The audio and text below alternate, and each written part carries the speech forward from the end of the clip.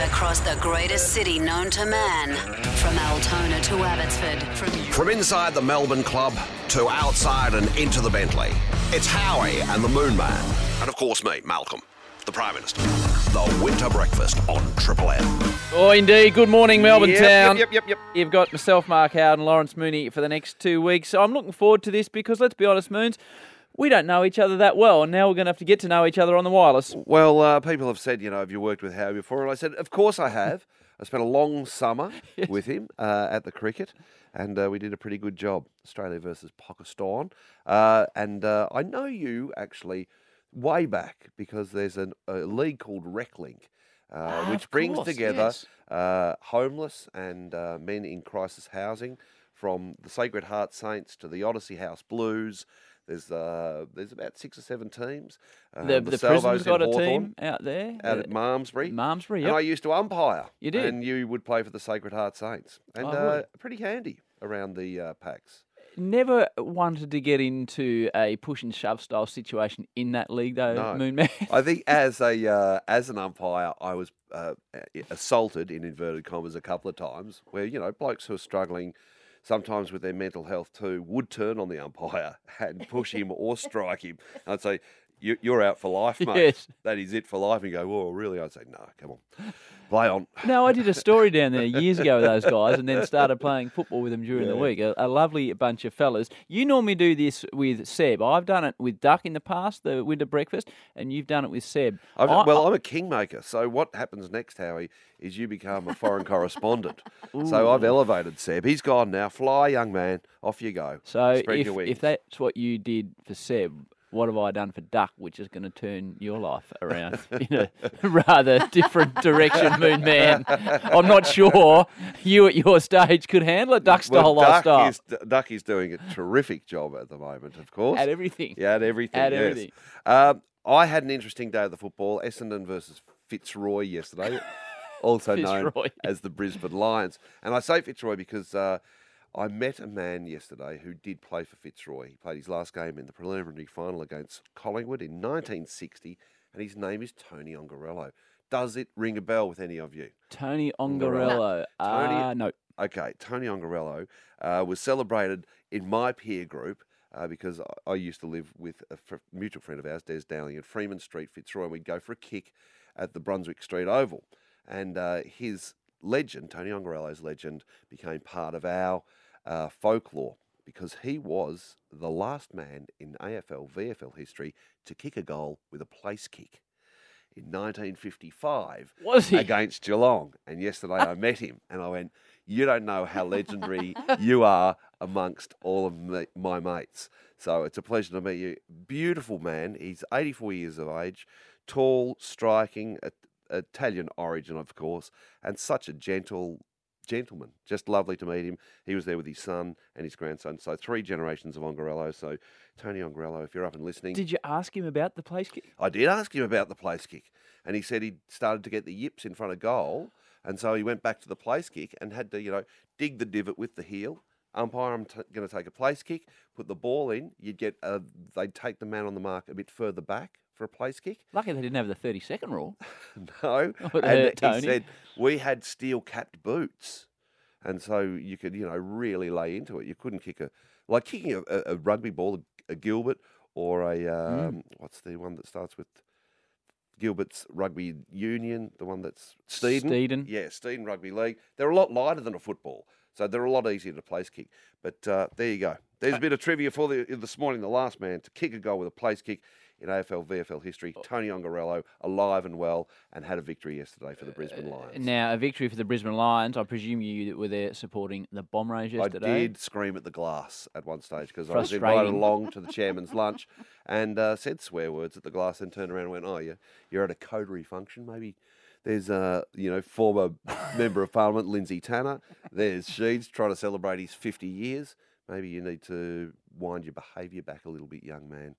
Brilliant weekend of footy, though. The Hawks over the Pies. The Tigers are in the top 4. Big win by the Saints over the Dockers. Every time you turn up, Moon Man, as a supporter, you just don't know what you're going to get. It's been an unbelievable season. It was very good on Saturday night watching the Tigers win because Mrs. Mooney's a Tiger fan and I enjoy some more comforts of home if the Tigers win.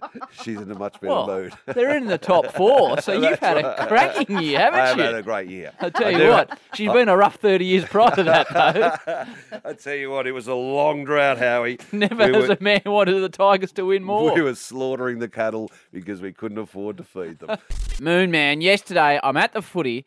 I'm trying to look after the Sunday rub. Never has a group of 5 blokes talking about football been that distracted as they were, because the MCG, in their wisdom, and thank you to them, had the fight on between Horn and Pacquiao, so he couldn't hear it. You could only watch it and try and decipher what was going on. And as the result was announced, you could only see whose hand he was held up. So it was an extraordinary way to watch the fight. And since I've been trying to position where it is in Australian sport. Well, let's just go back a moment. They didn't have the fight on during the football, did they? No. It was in the lead up to the football. Right, okay. And it was on in the commentary boxes, so I presume it was on in the corporate boxes. A stunning win, a massive upset, and not surprisingly, a touch of controversy involved. Well, you say controversy, but there was a unanimous points decision. 117, 111, 115, 113, 115, 113. 117, 111 is a big It's a big gap. Yeah, there's a 6-point gap there. So for what is considered a close fight, and really Jeff Horn was out on his feet at the bottom of the 9th, or the end of the 9th round, and the ref had come over to the corner. Do you think the fight should have been stopped there? Are you a pugilist? Do you like Listen, the fights? I follow it as a sports fan. I enjoy it. What I enjoy is when it's a fight like that. Often these fights get built up and there's 2 blokes hardly throw a punch. These guys were throwing punches for 12 straight rounds. You were talking about the end of the 9th round. The ref did go up to Jeff Horn. This is what he had to say. Listen, I'm here to protect you, okay? Show me something in this round, or I'm going to stop the fight. That's it. Jeff, if you get hurt, you're going to hold. You agree? Show me something, or I'm stopping the fight. Without stating the obvious, it is a brutal, brutal sport. And at that stage, he looked out on his feet, which makes the win even more meritorious. Yeah, and of course, he was a great story too, the way he'd come to boxing. You know, he'd gone into a boxing gym as a bullied young man, and they said, "You've got something, son," and he proved it yesterday. Manny Pacquiao has come into our kind of like consciousness over the last few years. He's been busy on the canvas, though, hasn't he? He's had a couple of big fights of recent times. Yeah, he has. And he's just watching it yesterday. The thing about Manny Pacquiao was he's always just so fast. And I think he's 38 now. And the boxers, for some reason, Moonman, never know when to give up. There's no doubt he lost a bit of that speed. He's been a loose cannon, though, your man, Manny, in the past. This is a man that's owned strip joints, bars. Yep. Has dabbled in... Now, you said loose cannon. None of that seems to be a good... solid business interests. Well, yeah, but I think and he's admitted that he's taken illegal substances in the past, but he found the Lord. Right. And now he's been faithful to his beautiful wife, and he's got things on track. He's a senator in the Philippines. He's worth a lot of money. He loves a bit of karaoke too, as do many Filipinos. Do they? Yeah. I He didn't can know that tune about up. Manny. Manny's, yeah, he's a great singer. Is he? Well, you got to have something after boxing too, don't you? Well, Because you go for well- as many paydays as you can before all of a sudden you can't talk. Yeah, I don't think with $500 million plus in the bank that he needs to worry too much about life after boxing. He was very, very, very gracious in defeat. He wasn't buying into the controversy. We just heard that from the referee having a chat to Jeff Horn. This is what Horn had to say about it post-fight. Look, I was more worried about the look on his face. I'm like, I'm actually not too bad. I'm like, settle down, everyone. I'm fine. So I was recovered pretty quickly by that stage. Yeah, he did have a large gash above his right eyebrow. There was a lot of blood, a lot of claret in the ring during that fight. But as you said, it was a controversial decision. Boxing often is. Huge crowd too saw Jeff Horn take it out. But our man on ESPN, the American commentator, didn't think it should have gone his way. They gave a trophy, a win, a huge win to Horn, the local kid, for trying hard. You're not supposed to get it for trying hard. You're supposed to get it for winning. And I thought Pacquiao won the fight. If you go by the real rules, the Marcus of Queensberry rules, who lands the cleaner punches? Yeah, he's pretty strong. Yep, and that is it. You shouldn't get it for trying. And I think he's alluding to the fact the ref said, show me something in the 10th round or I'll stop the fight. And I don't know enough about boxing to judge who won or who didn't win the fight, but, there was a unanimous decision. If you have a look at the punches thrown and the punches that struck the opponent, certainly that favoured Pacquiao. But at the end of the day, Jeff Horn's taken it up to him. He's probably made 800,000 they reckon out of the fight. Manny Pacquiao takes 10 million out of the fight, Moon.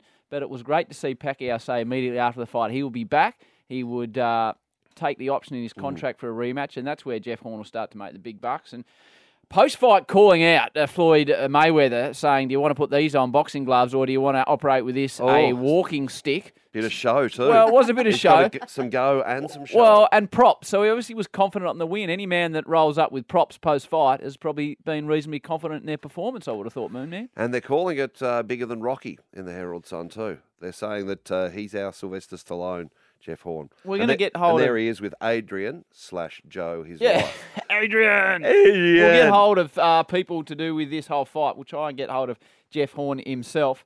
An extraordinary result. I'm trying to position it in an Australian sporting performance.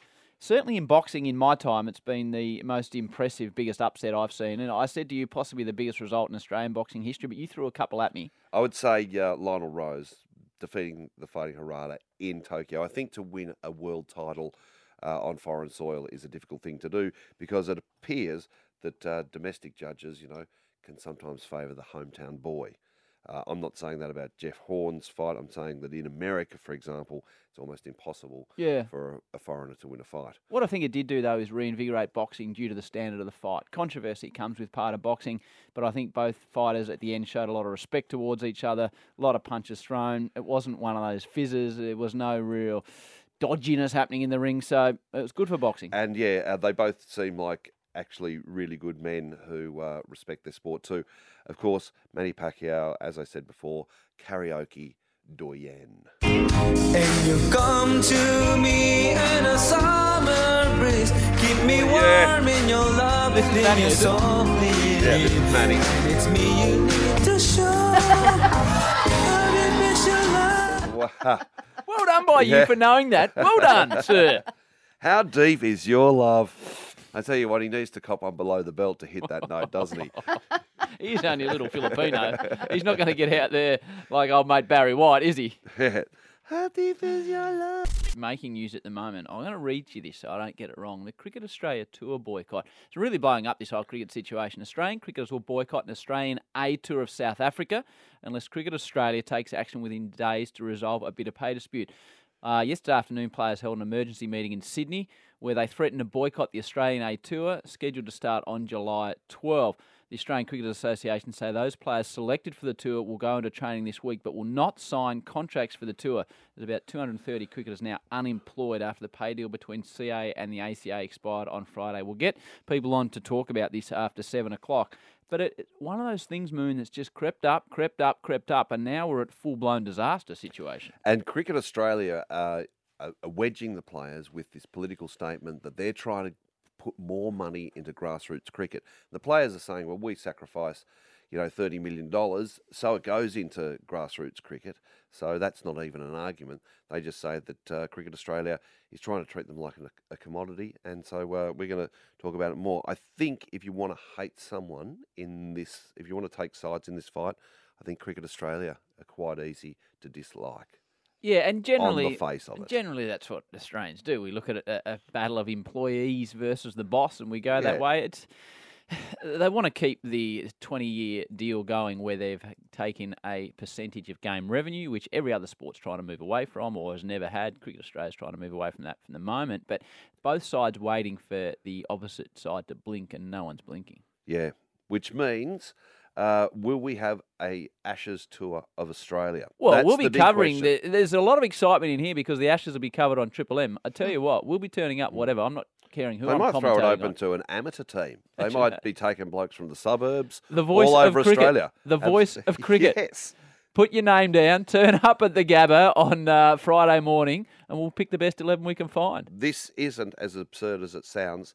Today, apparently, Channel 10 is primed to go into receivership. Oh, thanks for that. This might be, you're out of a job, by the way. And this might be the moment when the Murdochs come out and go, do you know what? We're going to announce a rogue cricket competition to save the channel. World Series cricket, Mark II, on Channel 10. Well, if they do that, I hope they keep an eye on a rogue cricket commentator, maybe me, and Well, continue to pay the bills. You'll be the face of it. You'll be the new Richie Benaud. You'll I'm be not getting sure around about in a that. fake tan and a safari suit. I mean, you've already got the tan.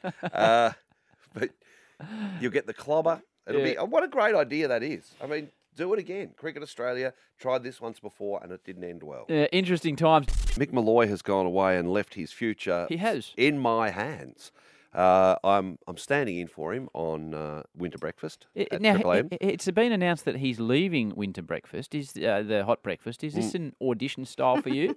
Let's get to Tin Tax here, brother. Listen, I can tell you, I don't even know whether there's a job available. It might just be Ed and Das next year. They might have gone, do you know what? We don't need This is not a coach's press conference. Are you auditioning for the role in here with me at the moment? Listen, we're taking it one show at a time, one break at a time. You're just sticking to your structures and processes. Hey, I was watching. I don't know. I can tell you, I do not know, and that is dead set. So this is not an audition. I am doing 2 weeks of Winter Breakfast with you. Because I hope your career's not tied to mine. Then I'm returning to Surgeon's Hours. All right. Now, I was hosting the MotoGP last night, so I didn't get to watch The Voice. Oh. In fact, I've never watched The Voice, let's be completely frank. But you, my friend, are a good studier of this type of show, so bring me up to date with what happened. I heard it was first of all, it was a cliffhanger. You do know about the Voice audition process. It's a show where they can spin their seats around. I see. Who doesn't want to see that happen? But unfortunately, it doesn't go for the whole show, you know. They only do it through the audition process, the spinning seats. But it is basically a singing competition. And last night, we found out who was the winner of The Voice 2017. The winner of The Voice is Judah!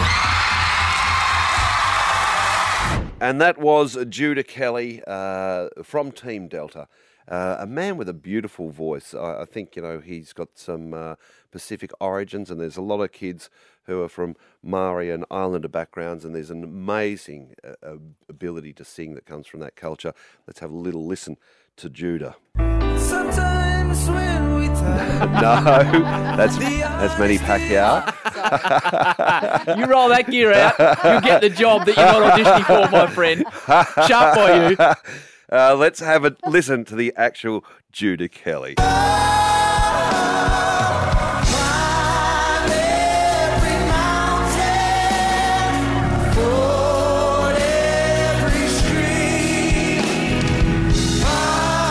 Yeah, that's enough of that. That's a terrible song. What's he do? In serious, I'm not a voice watcher, but I love anything where people get to have a crack at fulfilling their dreams. I really do. I'm not saying that with tongue in cheek now. So what's he do, the big fella, when he's not singing?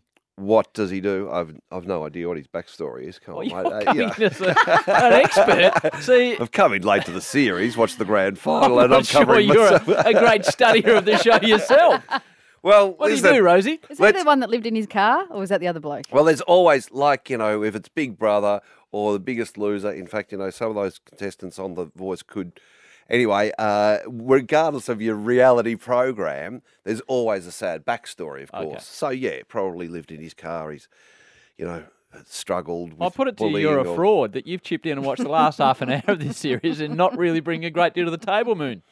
You're right there. No, first of all, I just want to say that Judah Kelly, good luck to him. Hopefully he has a stunning recording career and can live off his art. Like some of the previous winners of The Voice. 2016, Alfie Arcuri, of course. Sorry? Has gone on to great things. 2015, Ellie Drennan. She's a household name. Did she win? Who was the first guru? Alfie Alcuri. Alfie Arcuri? How's that working out for Alfie? Oh, you haven't got an Alfie CD in the car? No, I don't. What Nor are a you, tape. what are you listening to? Not Alfie. What about 2014's Anya Nissen? You'd be a big Anya fan, wouldn't you? No. Anya? No. No? So All what right, you're trying to nothing there. say is winning this show doesn't necessarily... But what about my man that came in with Duck and I a couple of years ago, the delightful young man Harrison Craig? Did he win The Voice? He did win The Voice, see? There you go. You're not in the dark. He was hanging out with Seal. He was on jets. He was on boats. He's kicked on. Yeah. that Where's young he man. playing next week?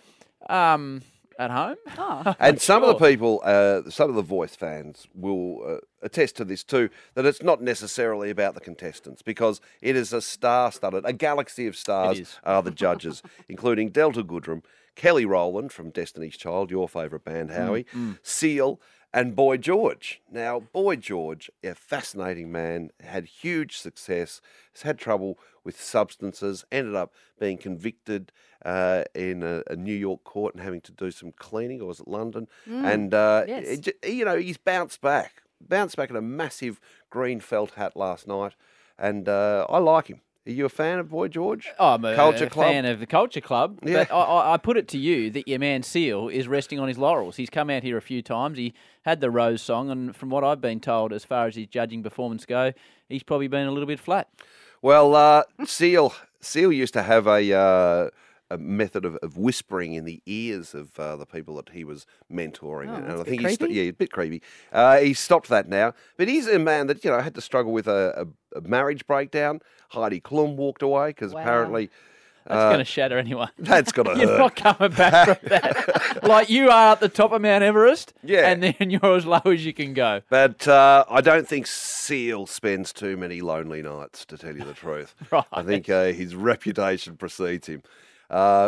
His reputation as a whisperer, or no, as he likes to get out of the pants as soon as he can. I think they hold him back. Does he now? All right, nice summary of the voice. Pardon me, but I think that the voice should go down a new path. We're looking for Australia's real voice, the great voices like Frankie Walker. Hello, Frank Walker from National Tiles. Dennis Cometti. Like a cork in the ocean. And Craig Willis. Greetings, listeners. Craig Willis here. Now that is velvet. That's what we need, the new voice. So I want you to give us a call, 133353. What is your favourite Australian voice? Give us a call. Tell us who it is. What about Craig Willis? Please be upstanding. What about for the national anthem? That you said that the Seal is very reluctant to stay in his pants. I enjoyed that. We've got Jake from Ararat. G'day, Jake. How you going? Who's your voice for 2017? I'd say Hinchy, Peter Hitchner. Peter Hitchner. He's, beautiful dulcet tones, Peter. He does a magnificent job. I enjoyed the other night when the auto cue went down and Pete stuck the glasses on, went old school, and did not miss a beat. Oh, went old Eric Pearce. He did. He did go Eric Pearce. Yeah, he's very self-deprecating too, and a beautiful man. Good morning to you, Peter. We know he's a fan of the show. Michael from Wyndham Vale. G'day, Mick. Good morning. Who's your voice for 2017? Well, it might be hard to get hold of him, but Richie Benaud. Oh, yeah. We love Richie. Hello and welcome. Welcome back. 2 for 22. He's a star. I reckon that it's going to be hard to beat that nomination for mine. And Daniel from Sunbury, finally. Who's your favourite Aussie voice? Oh, well, I'm aware he's a character rather than an actual person, but Russell Coit, the voice he has is classic Australian. but I do agree with you. Can I just say as well, Craig Willis. Yep. He does the on hold message for a certain financial institution, and if you ever have to ring them, it is an absolute pleasure to be on hold with them. There you go. Right. There you go. You can name the financial institution. Who is it? The Bank of Melbourne. If you ring Bank of Melbourne. He does the the on hold message for them. Yeah, isn't it? It's calming, isn't it? Because you ring Telstra, you put on terrible music. Oh, it's aggravating. Most utilities companies, I think, to drive you off. But welcome. Take it easy. Relax. We'll be with you in a moment. It's like, or an hour and a half. Yeah. You know what I enjoyed Put the about kettle on. Daniel from Sunbury that you pointed out to us, that Russell Coit is not a true individual, that he's actually a character, just in case anyone was confused out there. Some tweet suggestions. Oh, yes. Josh Tortoni said, I nominate Pete Smith, Mr. Copperer. Oh, yes. A Hard very to good beat, suggestion. Pete. Yeah, very, very hard A few nominations for Franco Cozzo as well. Yeah. Forza Bulldog, you're the champion. That was his video they did for the Bulldogs at the end of and of course, Franco's back. He populated our childhoods, North Melbourne and Footscray, but he is back in town. Brunswick, North Melbourne. A little bit of a word through that I'm getting from a couple of mates that they were disappointed with your summation of the voice that you didn't mention Katy Perry performed last night. How did she go? Well, Katy came on not great, apparently. Come on. No, I missed that bit of the show.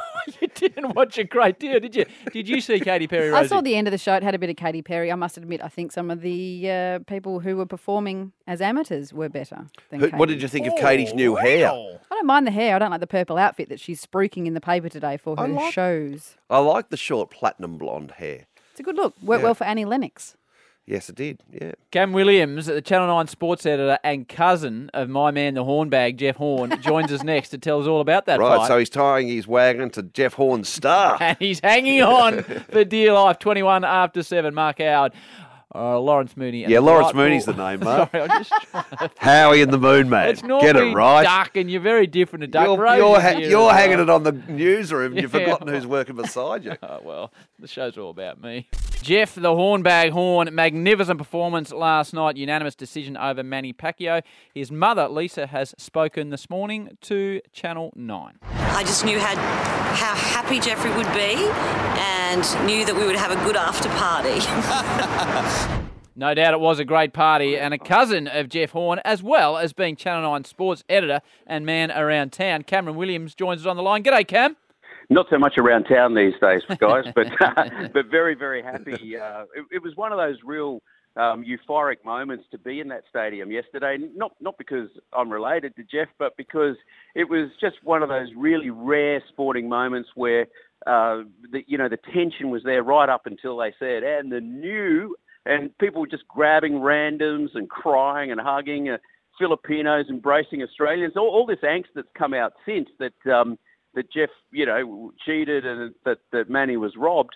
There was none of that in the stadium yesterday. I saw lots of Filipinos quite happy with the result because they could see, how proud the Aussies were.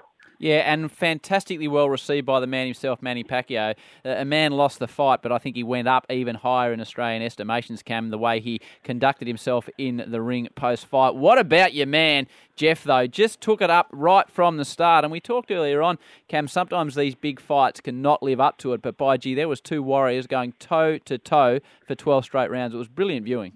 It was one for the ages, wasn't it? I mean, they called it the Battle of Brisbane, but we got the whole war. They smeared in blood. It was pretty primitive. But the thing that from Jeff and Manny, they both had something on the line. Manny wanted to show that he was still at 38 a worthy, box office type boxer to get a rematch with Floyd Mayweather, which would be a big payday for him.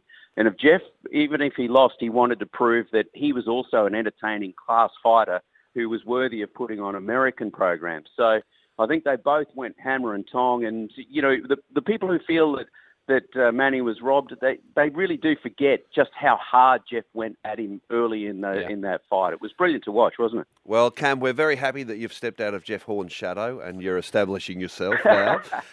Have you ever, does the DNA extend to the gloves? Have you ever climbed into the ring yourself? I have. And I. What are your results? Had to climb back out of it, mate. I was carried out of it. Who did you go up against? No, I've only ever had muck around fights, mate. I've never ever been a warrior like Jeff, and neither was he. Right up until the point that he walked into Glenn Rushton's gym, he'd been pushed around and hassled at school, but he'd never actually been in a fist fight. He didn't know that he had this talent, and it's really just the happy circumstance that he walked into this martial arts gym one day and Glenn Rushton spotted something in his eye and thought, I can take this guy all the way. And I guess it's a whole lot of dedication and hard work as well. Yeah, well, the sweat and the blood that he's shed, it's a sacrifice not many people are willing to make. But he's got that real quiet determination, and he's someone that all Aussies can be proud of. He's fair dinkum, in the true old sense of the word. Yeah, conducted himself brilliantly as well. There was no one really to dislike in this fight, Cam. Both sort of strong, vibrant, friendly personalities. Boxing often comes down to the paycheck. Rumoured that Manny was going to get $10 million either way, that Jeff would get $500, maybe an extra $300 for a win. But the next fight, Cam, is all important because that's when your man can cash in. Yeah, well, they got 200,000 pay-per-views in Australia this time round. Right. Don't you reckon all your mates will want to load up and watch that again? I definitely would. So, I think Jeff's guaranteed in the contract a base salary of $2 million next time they go around, Mm-hmm. but he'll be the one with the bargaining chip that he'll be able to get all those bonuses that Manny's got this time around. So it's an extraordinary payday coming for him, and if he can win a rematch, that's if Manny's got the appetite for it. He may not, And they earn every cent of it because it was on for young and old, and it looked so Las Vegas too yesterday. A sellout crowd at Suncorp Stadium, the roof there, the beautiful weather. It looked terrific. So good on them. Yeah, it really did. It was one of those real moments in time with the sunlight on the ring and everything. Yeah. It was truly, as you say, a Vegas feel to it all. And did you get a chance to have a chat with him after the fight, Cam, or it was too... Yeah. How was he? He was really, really relaxed after the fight. He's the same bloke out of the ring that he when he came back in as a world champion. He hasn't changed one iota. He's a very quiet, relaxed, modest sort of a guy, but he's got this hornet personality that he puts on for when he gets into the ring, because he's no natural killer by any means. And after the fight, I said to him, Did you and Manny exchange any words out there? And he said the only thing he kept saying was break. But I thought, hang on, sunshine, the ref calls break, not you. So I kept clinging to him. I love it, Cam. It's a great Australian sporting story, and very nice for you to bring us up to date exactly what occurred. You enjoy the rest of your day down there at the Nine Network, and pass on all our congratulations, because it was a brilliant sporting event for a really, really, really tough Aussie. Pleasure, guys. Great to be on the show. Nice to speak to Cam Williams. I like it. I like a good Australian sports story at Moonman. It's on the front page where it should be. What can we bestow on him? You can no longer be a sir in Australia. What can we bestow? Well, you're trying to take the hornet off him and give him the horn bag. Works. I mean, Works. doesn't it? Works. I mean, but why that's not the front page of the Herald Sun, I don't know. It's very easy to do, a symbol of a hornet, though. What is the symbol of a horn bag? Just a picture of you, Big Daddy. Moonman, you've come in today and you told me you're quite interested in Donald Trump. The fact that the man's president is interesting in itself. He's hit up Twitter again overnight. Now, what time before we get into the tweets are these tweets going out? Well, it seems that he's not following what happens in the Mooney household, and that is no tweeting after 4 standard drinks. Well, does he need a tweetalizer? Is it purported that he does enjoy a Kentucky straight bourbon whiskey? Well, I think he's a non-drinker. Is he a non-drinker? Well, purports to be, yes. Right. Okay. So you think he's having a couple I'm of not sure. frosty ones post the big some cabinet discussion? interesting tweeting at 2 or 3 in the morning from the Prez. Often what's indicative of drunk tweeting is, and I can speak from personal experience, is you get up in the morning and what you think was a well-constructed sentence has misspelt words and missed words and words, flipped around and spoonerised. But his, for all their madness and bad taste, are quite well constructed and well spelt. So he carried on with his abuse of Joe Scarborough and Mika. The morning show? From the morning show, saying that, she turned up bleeding from a facelift and he was a psycho. Just low-rent stuff. Really low-rent stuff. And that's where a lot of Republicans have come out over the weekend and said, no, we can't have this. It's just not presidential. No, it's really not fitting of the office at all. I wouldn't have But thought he's so. continued on one day ago. Crazy Joe Scarborough and dumb as Iraq Mika are not bad people, but their low-rated show is dominated by their NBC bosses. Too bad. I love that, how he just a little bit of too bad or sad at the end. # sad. And now what he's thrown out there, a GIF. He's gone into the GIF department. What does GIF stand for, Rosie? Generated something file. Right. Anyway, hang on, I'll look that up. Okay, Please stand by. he sent out a GIF. Don't go asking people what acronyms stand for. That is graphics interchange format. There you go. Well, he sent out a graphics interchange format last night, which is an altered version of himself appearing at a WWE wrestling event in 2007 in which he attacked franchise owner Vince McMahon in a scripted appearance. But the animation appears to have been posted to a pro-Trump internet forum earlier in the week, and instead of having the face of Vince McMahon, he's covered it over, or someone's covered it over, with a picture of CNN, as if he's belting CNN in a wrestling situation. And it's been condemned by CNN and some journalists' guilds by saying he's inciting violence against journalists. I think that's probably a step too far. Everyone knows that a GIF is fun and that he's having a bit of fun. Have you in seen the White House of Cards?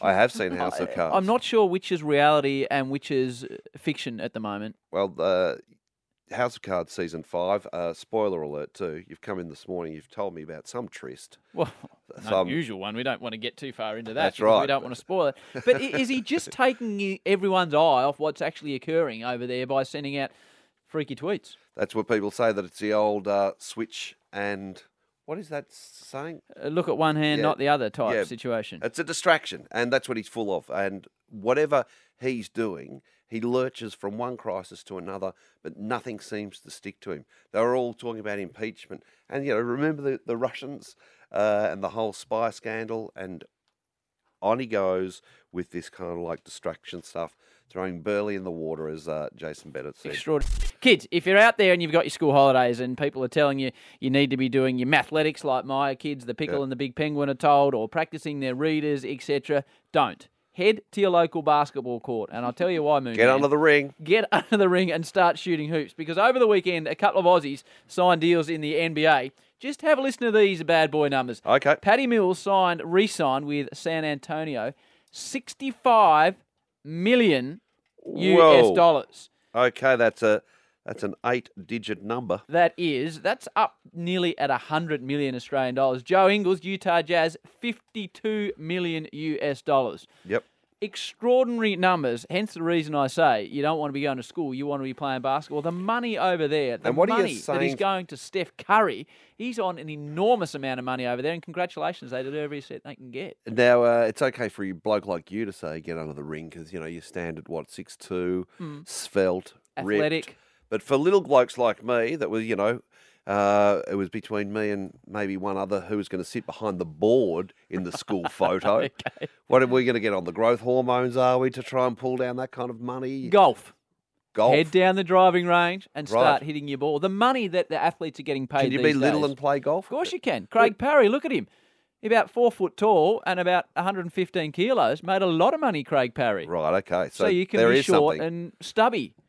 So I tell you, you should have gone into golf. Absolutely, I should have gone into golf. Incredible the amount of money that's being paid to our athletes now. Are these the highest paid Australian sports people of all time, Howie? Well, they've been getting close to it now. I guess if you have a look at the names that you'd throw in there, Mark Webber was probably on about $8 million with Red Bull in F1. That's probably what Daniel Ricciardo's getting. A big listener of this show, Andrew Bogut, has signed big deals in the past, but you've got to be playing international.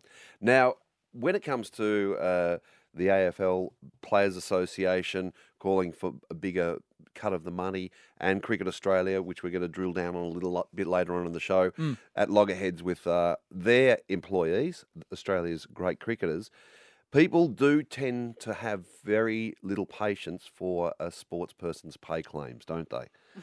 They do, but unfairly so, because they're elite at what they do. You look They at are who's elite, but, running the banks in Australia and how much they're getting paid. They're elite at what they do. They're at the top of their field. Paddy Mills, Joe Ingles at the top of the field. They deserve to get paid the big bucks. Have you got a problem with it, have you? I do not have a problem with it, but I can understand people sitting bumper to bumper on the West Gate or out on the Eastern Freeway today thinking, well, who gives a rat's ass about the cricketers?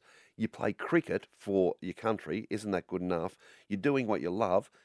Take your fairly large paycheck now and go and beat the Poms. Yeah, but you deserve every cent you're worth, because we'll be tuning in to watch the Poms. We'll be tuning in to be entertained by these good folk. What's the top comedian get paid?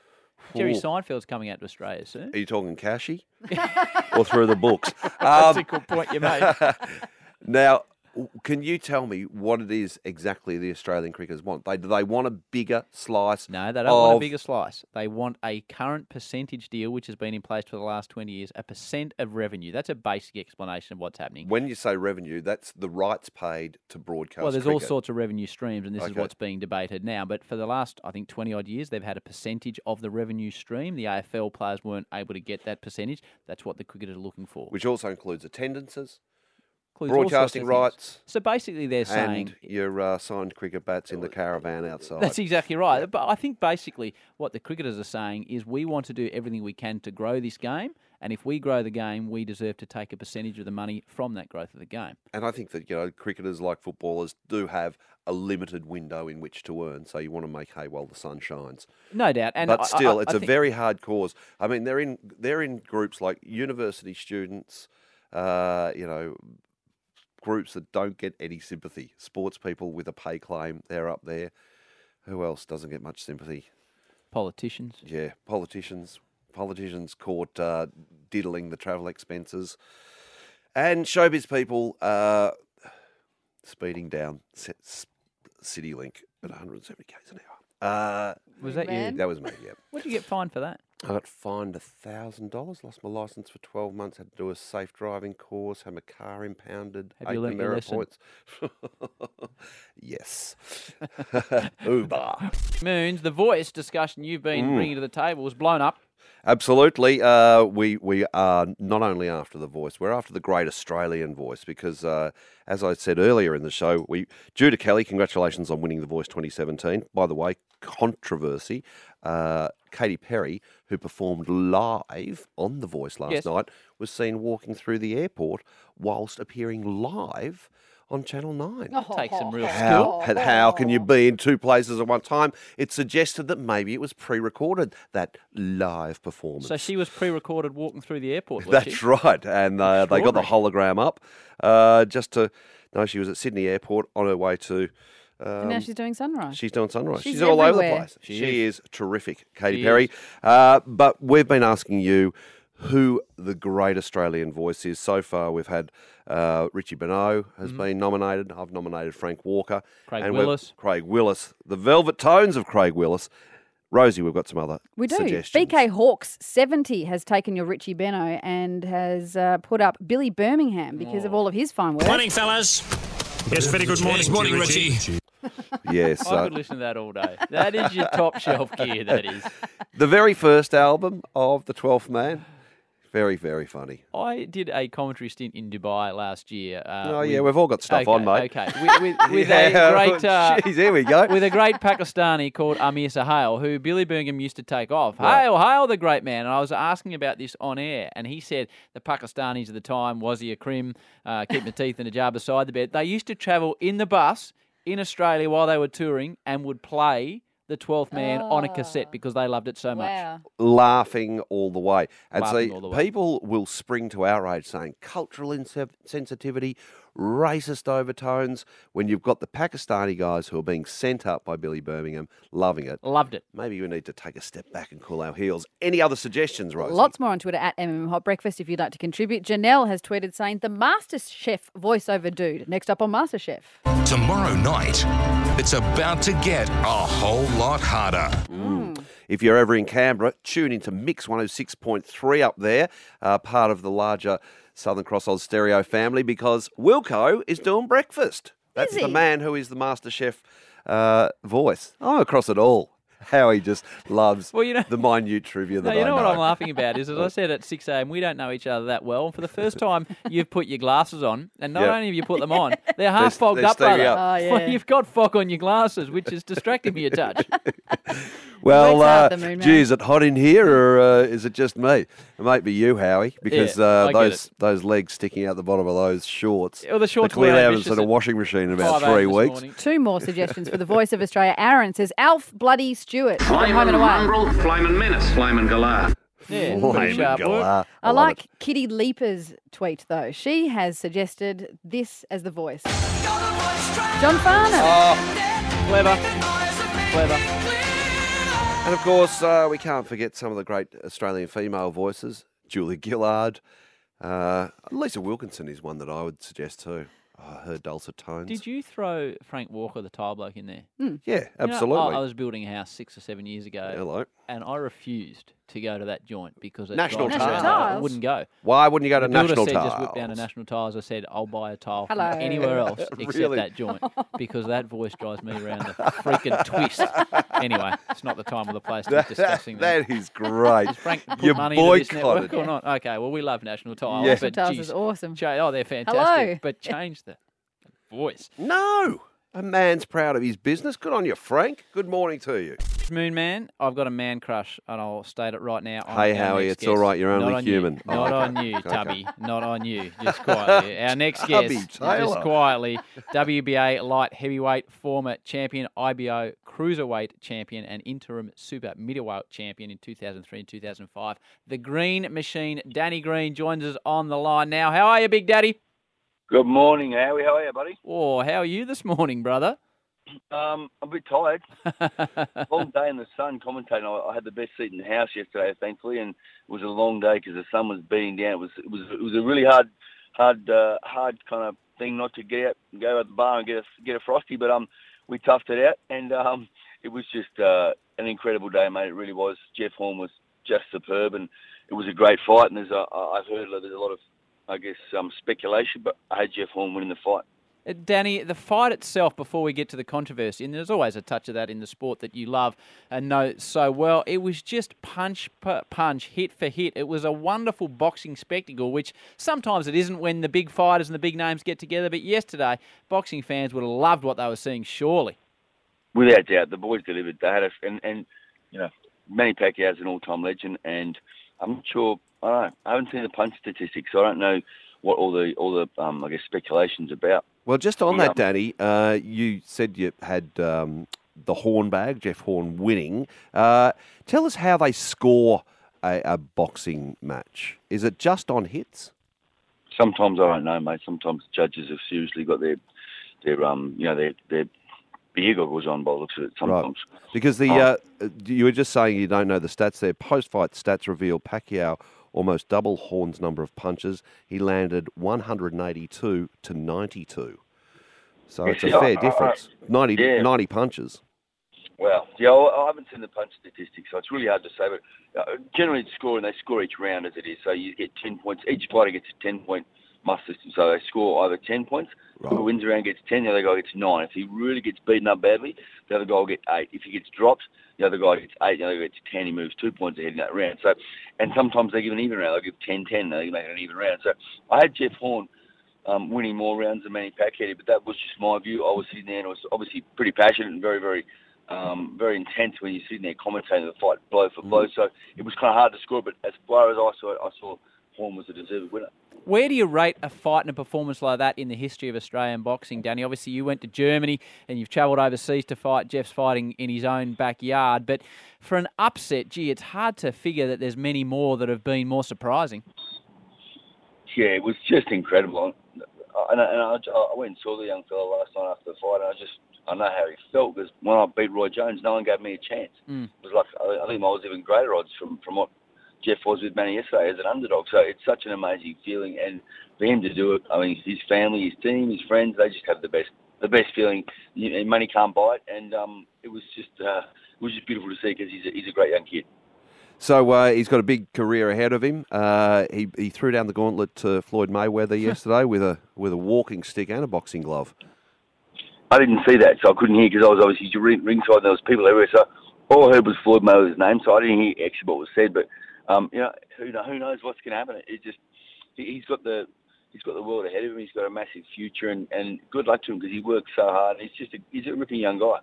Danny, where does he go from here? And I know you've had people around you that you've known for a long time that you can love and trust, because in the past it hasn't always worked out for boxers. The next fight is so important.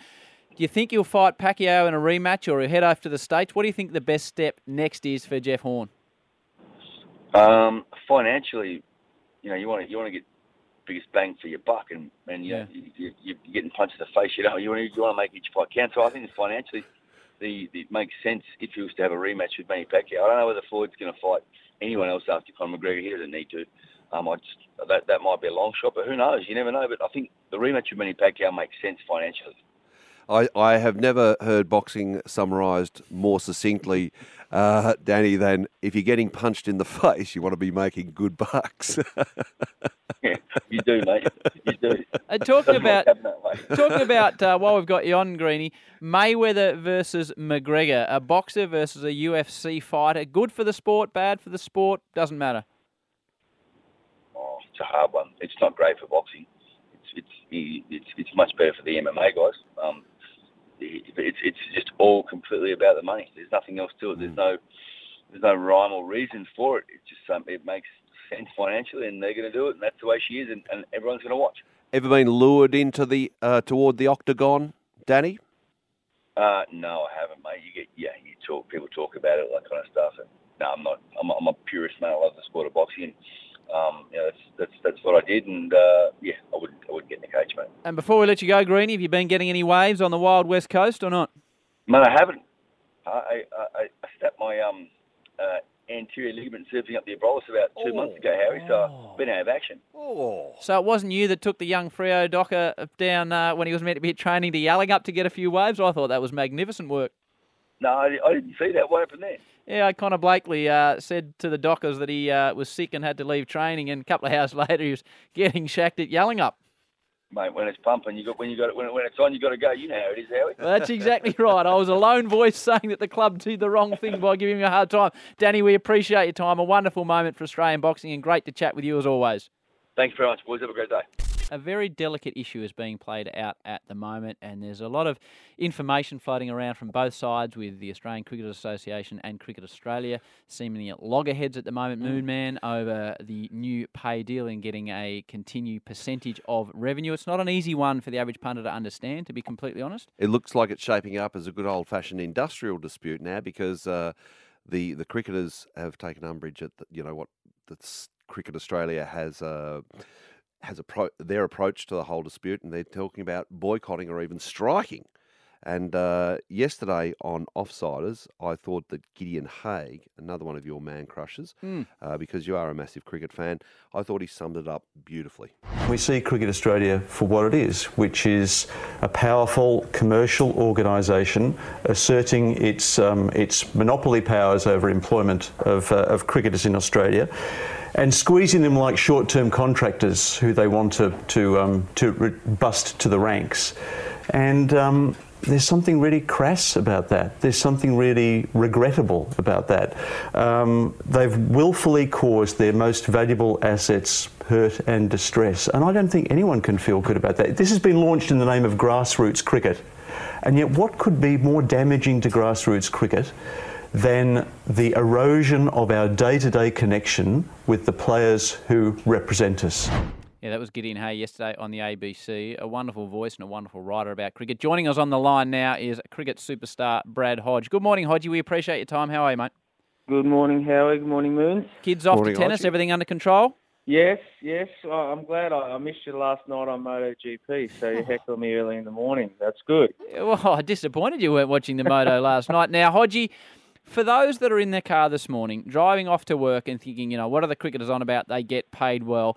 From the cricketer's point of view and from your point of view, what's the gist of this argument? Well, the gist is that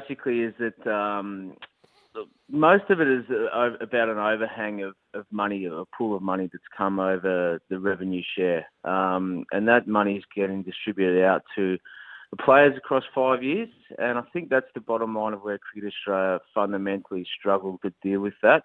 But it's money earned, and the way that I look at it and the way most people should look at it is that if everyone has a win, then that's a positive. If they have to fork out a little bit extra to the players, then that means that all have achieved their goals, including Cricket Australia. To be able to, for them to make an extra percentage of money means that the players have done a good job and they get an extra percentage. It's just a little bit like a Christmas bonus, I suggest, for any normal punter that works down Collins Street. But Gideon Haigh was spot on. He was absolutely spot on. And I think one of the things that we need to understand, and he did say it like they are a commercial machine, but the facts are that Cricket Australia still remains a non-profit organisation. So they are flexing their muscles, and that's probably due to a couple of people within the board that have been in this union position before. One of the gentlemen was high up in Rio Tinto, so he's dealt with these unions a long time ago. And I guess he knows this position well and he thinks that he can flex his muscles, but the players, to their credit, have been strong. And it's not about the current players and filling their pockets right now. There was a lot of work done back in the early 90s between Mark Taylor, Shane Warne, Steve Waugh, to enable this position to be put in place to make sure that all the cricketers across the board get paid. And it's difficult being a professional sportsman because, as we know, we don't all make it to the top. And there's only been 450-odd cricketers ever to represent their country at Test level over 100 years. So it's not many. So what we're trying to do, basically this model, is to branch it out to make sure that those that want to try and chase their dreams and give their life to cricket in the short term are not in financial trouble 5 to 10 years down the track, which can happen in sport. So, Hodgie, we're talking about players at the lower level, as explained to me by Howie too. You know, top-line cricketers are obviously on fairly lucrative packages, but we're talking about Sheffield Shield cricketers and cricketers who are, you know, in and out of teams. We're talking about giving them a safety net, as it were. Absolutely. I mean, I'll give an example of a Victorian who's given a fair bit of his life to cricket and made a huge impact in cricket and played, 2 tests, which is Bob Quiney, and probably hasn't achieved what he wanted to get out of the game, but's given an awful lot, not only to himself, but also to other players around Victoria and other junior players around Victoria. And sometimes, look, it doesn't always go your way. I mean, if you had to play that hook shot and it goes for 60, goes on to make 100, you go and play 50 tests and all's rosy, but it doesn't always work out that way. Yes, the top guys get paid well, and so they should do. They're CEOs of their own people. They work hard, at the top of their game. And I guess the analogy that I can get across to people within the sport is that we are trying to spread the love across 230 players, where if you think of AFL, they're spreading that love across 880 players. So it is a small fraction of people that we are trying to look after and make sure. And of those 230, only 12 can represent your country at any given time, or 11 on the park. So, Hodgie, it's a really good point you make. One side is going to have to give ground at some stage. Are the cricketers prepared to give any ground, or are they going to push it and push it and push it as much as they need to, do you think? No, I think they'll stand firm. I mean, that's what we're taught. It's interesting because as professional players and as elite players, we're taught to stick together. We're taught about team environments. We're taught about culture. There's no way we are going to break and go. There's no way there's going to be any fractions in our unit. Why? Because it's engrossed in us from day one. That's what we do. And people have been punished before if we actually go outside that code. You know, if you break the code of conduct, you get punished. So these are the things, these are the laws actually which Cricket Australia has actually put down. So, mate, the first day of the Ashes, come Brisbane, a massive day in Australian sport, are we going to be putting a full-scale Australian team out there, or could it get to the situation where we're actually not doing that, which seems inconceivable, but this whole situation seems inconceivable, to be honest? Well, that's a completely different argument that I see, Howie. My direction is, well, if it doesn't happen, then T20 is the future anyway. So that's off on a huge different tangent. The only factor is that the Ashes, along with India's Cricket Australia's biggest money spinner, so for them to take a financial hit and not to a Bangladesh doesn't affect the balance of the books too much. But the Ashes, it does. It's a huge penalty for everyone. Yeah, absolutely. Including the players, including the public, including those that love the game of cricket. We don't want to see that. I'm surprised it's got this far, actually. And well, to use a cricketing analogy, Hodgie, it looks like the players are digging in and setting Cricket Australia a run chase. Here you go. Whee!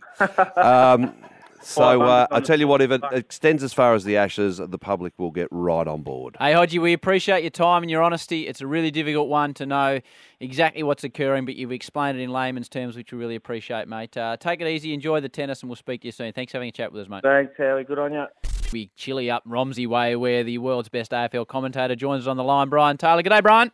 Howie, how you going, mate? Oh, well, how are you this morning, brother? We didn't get you out of bed, did we? Oh, just a little early, perhaps. Out of bed, yes. Well, it's a big weekend for you, BT. A lot of footy news over the weekend, of course. The pressure is building on Collingwood's Nathan Buckley. Yeah, it is, and I'm still not sure what's going to happen because I just felt before the game on the weekend there was a little bit of a softening towards Nathan Buckley, and I would have thought that if things went half okay between now and the end of the year, that his chances of hanging on to his job were pretty good, but you know, we're hard markers in the AFL. The people that select the coaches are hard markers, and when you've only got, 5 wins for the year to the end of round 13, you're probably pushing it uphill, I reckon. We've got the Bombers next week, Gold Coast and West Coast over the next 3 weeks. Look, they're one of the sides. at this stage of the year in what is a close year. So, there's probably Brisbane, probably North Melbourne, maybe Carlton, and now you add Collingwood to that can't make the 8. They're not going to make it, so they're in a bit of trouble. And, being his 6th year, what do you do? It's a difficult one. Last night, apparently, the Collingwood Facebook page blew up, and there hasn't been feedback like that for a long time. So, obviously, the fans have started to lose patience as well. And they started to pick little things. Like yesterday, why didn't they, play Ben Reid? I know Mason Cox kicked 3 goals, but he didn't contribute a lot else. And Reid can play back and forward and all this sort of thing. And they're going to question every decision that's made from here on in. Brian, we've got Nick Riewoldt on the Winter Breakfast tomorrow morning. Always looking forward to having a chat in the lead up to Maddie's match. Always a wonderful event between St Kilda and Richmond. The Saints had a really nice win over Fremantle. An interesting one, BT. No doubt you were across it when Tim Membry marked about 50 out late in the game.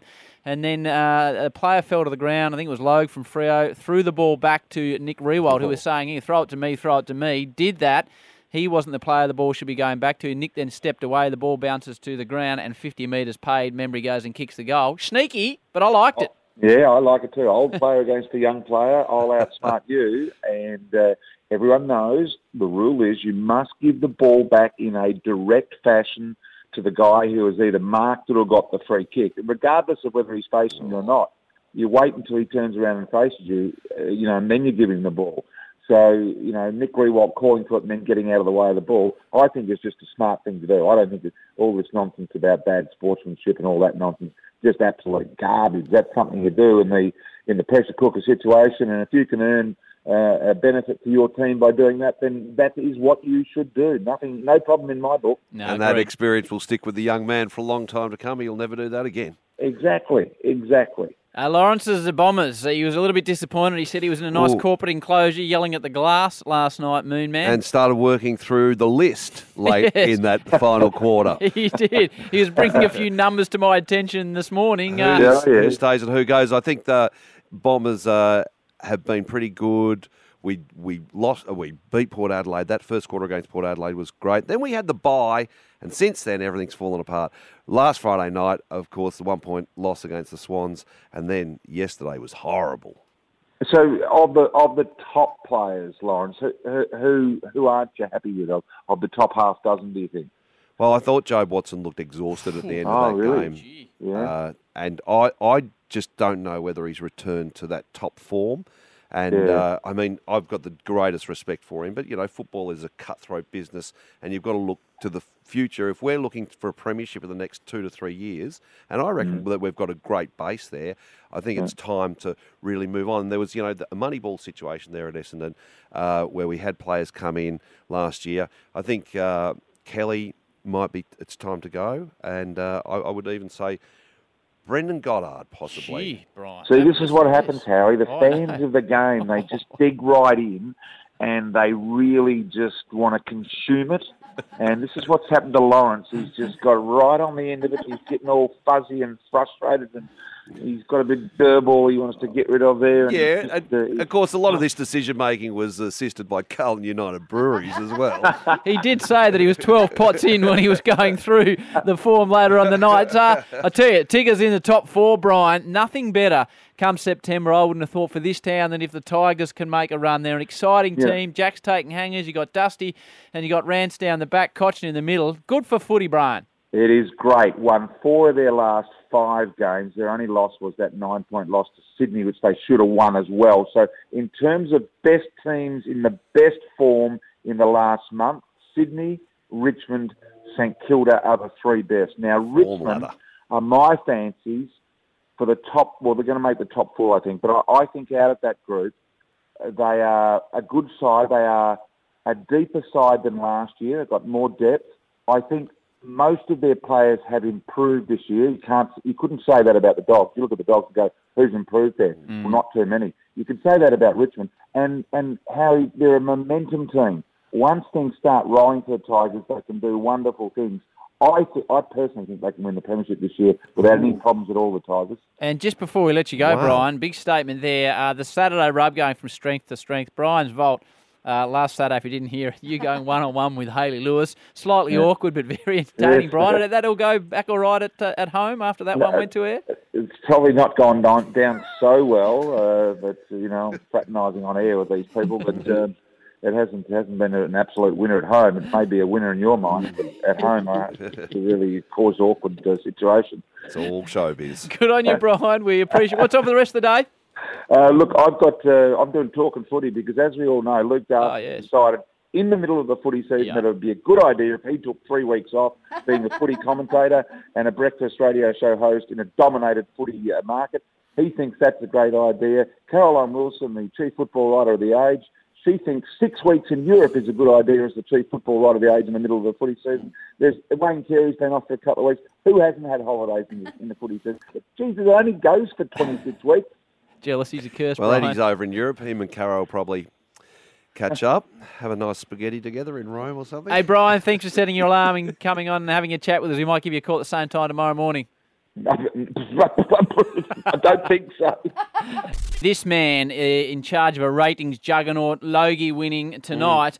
Have you been paying attention? Ed Cavalier, Susie Youssef, Marty Sheargold, Cal Wilson, Sam Pang, and of course the star of the show for mine, Tommy Gleisner, joins us. G'day, Tom. Hey, Mark. Hey, Mooney. How you doing? I'm very well, Tommy. Have you been paying attention? Just going from strength to strength. It's carved its niche in the Monday night spot, but as the 10 network sails into receivership, are you going to be cleared to another station or sold off at half price? Slowly, furniture has been removed as we do each episode. But look, I think things are going to be okay at 10. I see blue skies ahead. I like it. Well, I do the MotoGP directly after these boys have been using the studio. You're really talking up the network. And what's happened now is they come off air and they get the makeup off their faces. Now the wipes have to be left there. Recycled for me then to remove the makeup. Use off the my other side. face. Well, I've always thought that about wipes. The toilets too. Let me tell you, that's not. They'll good. be all right. They'll be all right. Network 10. Now, The show's going great. The show has, as Moon said, it's become an integral part of the Australian psyche in a way. Congratulations, a brilliant show. Thank you. We've chugged away for a couple. It's actually our 5th season, so it surprised us all really that it's been around so long. And people are starting to make that date with the television on again. a Monday. Because in terms of recognition on the street, it is like, hey, you're that guy from that show. Have you been paying attention? They always get the name wrong. Have you been? It's like you haven't been paying attention. Were you watching? Yeah, no, yeah, absolutely. And the scary thing is for me, people saying that they're getting their news from the show, and I'd just like to tell everybody, thank you, Rosie, exactly. This is not a broad-based. Authoritative or in any way definitive look at the week's events. Please read something proper. You've been on the show, haven't you? I have been on the show a number of times, the last 3 seasons. I can't this year because of a contractual obligation with the 7 network. I have contractual Behave yourself situations. starting tomorrow night on 7 at 9 o'clock. Can I don't have those problems, though. I'm sort of trying to put my hand up. Sorry. You missed that. Seriously, what do I need to do, Tom? No, you've got to be funny. Oh, right. And be available on a Monday night. I can do Monday night. But you've got to get up early for this show, so that's going to push you. You're available Monday nights? Yeah. Get Howie on there. There you go. He's a good kid. You must have some massive regret in regards to making Sam Pang quite famous. Yes, we have created a monster there, haven't we? Absolutely. You've been the wind beneath his wings.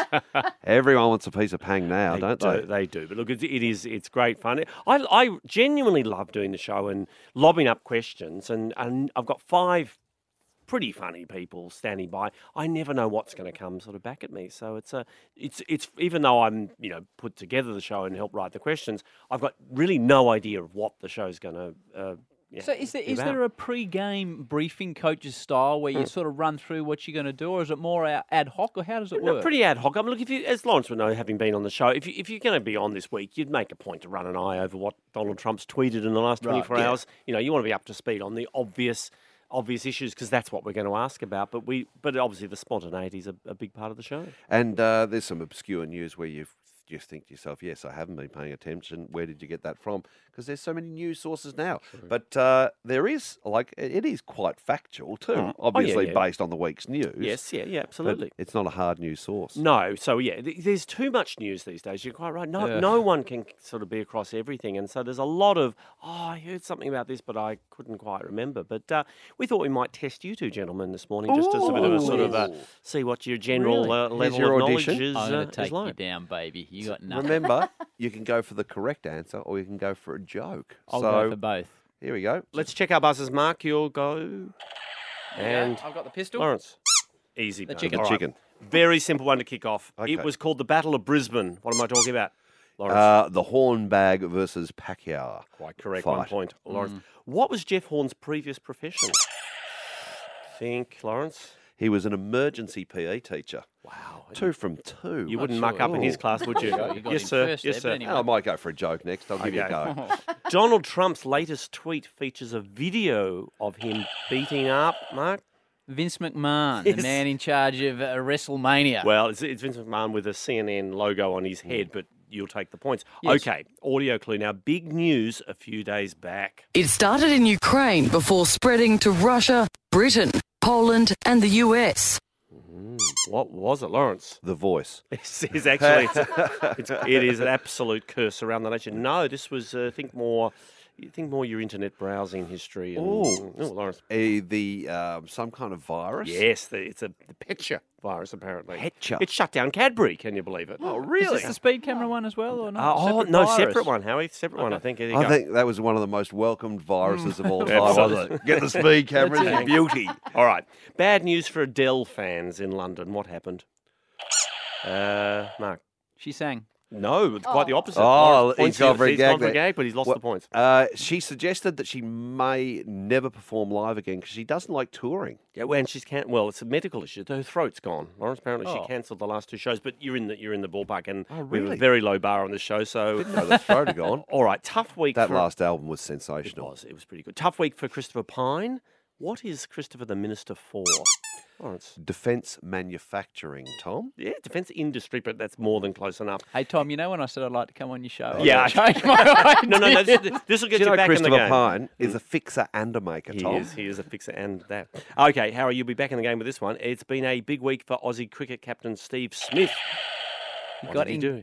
he got engaged Yes. in New York to his fiancée, now fiancée, Danny Willis. Wow, so that's worth 4 points. There 'cause you he got- go. he got Yeah, so well many done. of that. Informations. All right, I can take a Does listen. he come home and say to her, "What you talking about, Willis"? I bet he doesn't. Anyway, No, we'll move on. All right, okay, one more. Take a listen. Some big news from Asia. North Korea has threatened to kill. North Korea's threatened to kill Lawrence. Sampang. It's an open. Yeah. It's a vendetta. In fact, who are they out for? I mean, it's usually a member of Kim Jong's immediate family. That's but right. his, What about the way they got rid of his uncle? They set dogs on him. Oh, no, it's I good, mean, isn't it's it? pretty brutal up It- there. Well, it's called cabinet solidarity. Okay, in fact, it's the ex-president of South Korea. So even though she's no Right. longer in charge, she's in the sides. Okay, we'll kick it home. She with the, hears dogs Go. barking in the street. She'll be losing her mind. I'm going to kick it home with one Okay. final Here we go, sports question. Good luck, Howie. Howie. If you can pull this off, Okay. you can have the game. Good. The Tour de France goes through 3 countries other than France. They are, Mark. The Netherlands. Bang. Oh, no. Not this year. Oh, can I have a crack? Please. Let's say Switzerland. Oh, bang. No, I'm afraid. It's in fact, we've already had one, Germany, kicked off in Dusseldorf. Yeah, Germany's a good country. It is said, well, Okay, I'll do it. enjoy this next accent. Yeah. Belgium. Belgium's a good country too, Tom. And wait for it, Luxembourg. Luxembourg. I love Luxembourg. Man of a million voices. I think Lawrence takes the points. I think you're right. And Tom, when they discussed filling in for breakfast 2 years ago, I said I'd really like to do it because I wanted to show them that I know more about than just sport. Yep. I think I've proven that's not the case. Sure. Well, we'll let the tape be the record. But no, you played well, but I think Lawrence does take the points. What is if someone from the Netherlands is Dutch, someone from Luxembourg is Luxembourgian? I have no I idea. made that up, but 1 point to me. Yeah. Done. Thank you. Hey, Well Tommy, done, thanks Tommy. for coming in. Thank We you, guys. appreciate it. Are we done, Rosie? Did We we are take done. a quick Dangerous break? Dave is or- ready to go. Dave's ready to go. Is he going to discuss what he's got lined up, know, is or he we don't listening? do that? Hello, No, I'm Dangerous. more than happy to have a chat. Morning, guys. Great You've got a to see beanie you on all. this morning. Got my Triple M Rocks footy beanie. What's the question this morning for the beanie? Well, you can grab yourself a beanie. It's all 90s today because it's Triple M's Generation 90s Monday. Love it. Well, so, I was huge in the 90s. What's that? I was huge in the 90s. You were? Yeah, massive. As in weight or in profile? No, Yes. just in terms of about town. All right. Tell me this. Which 90s group was better known as the Otara Millionaires Club? If you can tell me that, 133353, we're going to play them coming up. Spin Doctors? Not the Spin Doctors. That's my answer for every 90s question. Give us a ring, 133353. Going to kick things off with the Bloodhound Gang next. Good on you, Dane. Thanks, Appreciate that. Have you been paying attention? 8:45 tonight on Network 10. Good And on it's you, Tommy. Luxemburgers. You were right. Oh, well done. Burgers. Well done Burgers. to you as well, Moonman. Tomorrow we've got on the show Nick Rewalt, Maddie's match this upcoming weekend, so can't wait to have the St Kilda champ on. And Darren McMullen, your man, you've got a new show on. Yeah, the host of Behave Yourself. It starts tomorrow night at 9 p.m. So we'll be speaking to Darren tomorrow. Nice to see you, Tom Gleisner. Thanks, Lawrence. Nice to be here. I'll be seeing you tonight on 10. I look forward to that. Been a big show on the Winter Breakfast. We'll be back tomorrow from 6 a.m.